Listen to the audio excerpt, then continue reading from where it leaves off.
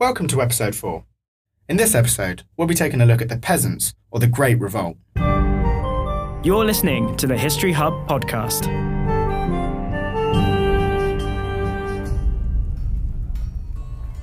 The Peasants' Revolt was the first time that the commons, rather than the nobility, rebelled against royal authority en masse.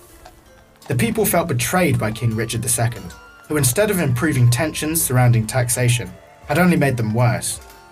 Disastrous consequences ensued, following the revolt's failure. But what caused the rebellion, and did any good come from it? The 14th century was devastating to the English population. England suffered a famine between 1315 and 1317, followed by the outbreak of plague, also known as the Black Death, which arrived in England for the first time in 1348, wiping out between a third and half of the English population. People who had survived the Black Death soon realised their new bargaining powers, as the number of workers had dramatically dropped, allowing them to both relocate to new, higher paid jobs, but also to negotiate wages. However, in 1351, Edward III passed a law called the Statute of Labourers in response, which limited the pay of peasants and craftsmen, preventing them from working for whoever would pay them the highest wage. Likewise, the sumptuary laws were introduced in 1363 to reinstate the class hierarchy. These laws regulated the clothing of different classes and further encouraged divide. Not only were the peasants' rights being limited, but they were also paying poll taxes to help fund the 100 Years' War against France, a war that was going from bad to worse under Richard's kingship.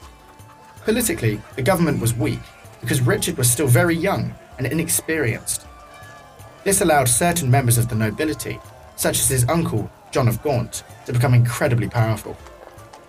It was this lethal combination of unpopular laws, the disparity of wealth, and a losing war which allowed tensions to rise and pushed the people to their tipping point. However, when King Richard II imposed a third poll tax in 1381, the people had finally had enough.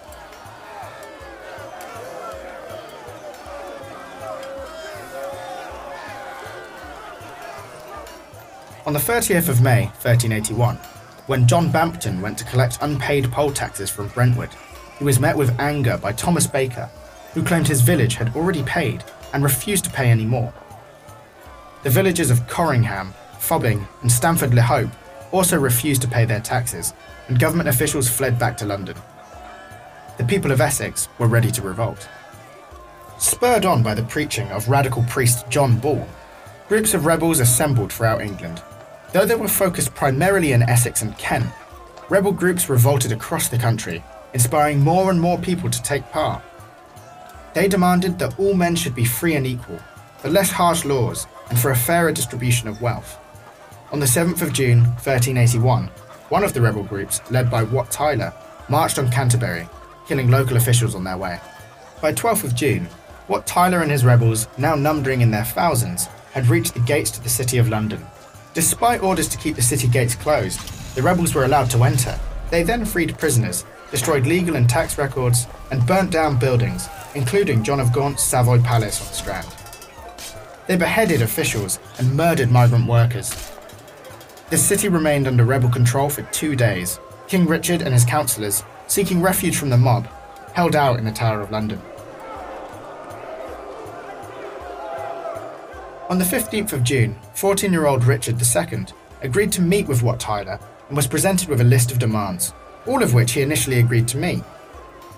However, during this meeting, rebels stormed the Tower of London, brutally killing the Treasurer Robert Hales and the Archbishop of Canterbury, Simon Sudbury. During the rebel meeting with the king, Wat Tyler caused offence and was struck down by Mayor William Walworth and killed.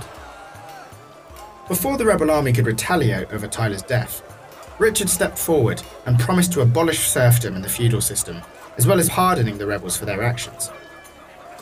Later, however, Richard went back on his promise, and government troops systematically rounded up those who participated in the revolt. It is estimated that around 1,500 people were captured and killed. In the short term, it may appear that the rebellion was unsuccessful, as the rebels were brutally punished. But some lessons were clearly learned by the royal government. For example, the poll tax was never repeated again to the same calibre until the early 1990s, and the government stopped interfering with the peasants' wages. This meant that some saw an improvement in their living conditions and were even able to buy land. Serfdom and feudalism were already declining prior to the revolt, however, and many linked the significance of the revolt to the peasants' later increase in freedoms. Although formal abolition would come much later, feudal dues would become almost non-existent in less than 100 years following the rebellion. Thank you for downloading the History Hub podcast. Hit the subscribe button and you'll be notified as soon as the next episode is ready. But if you can't wait that long, head over and subscribe to our YouTube channel by searching History Hub. You've been listening to the History Hub podcast.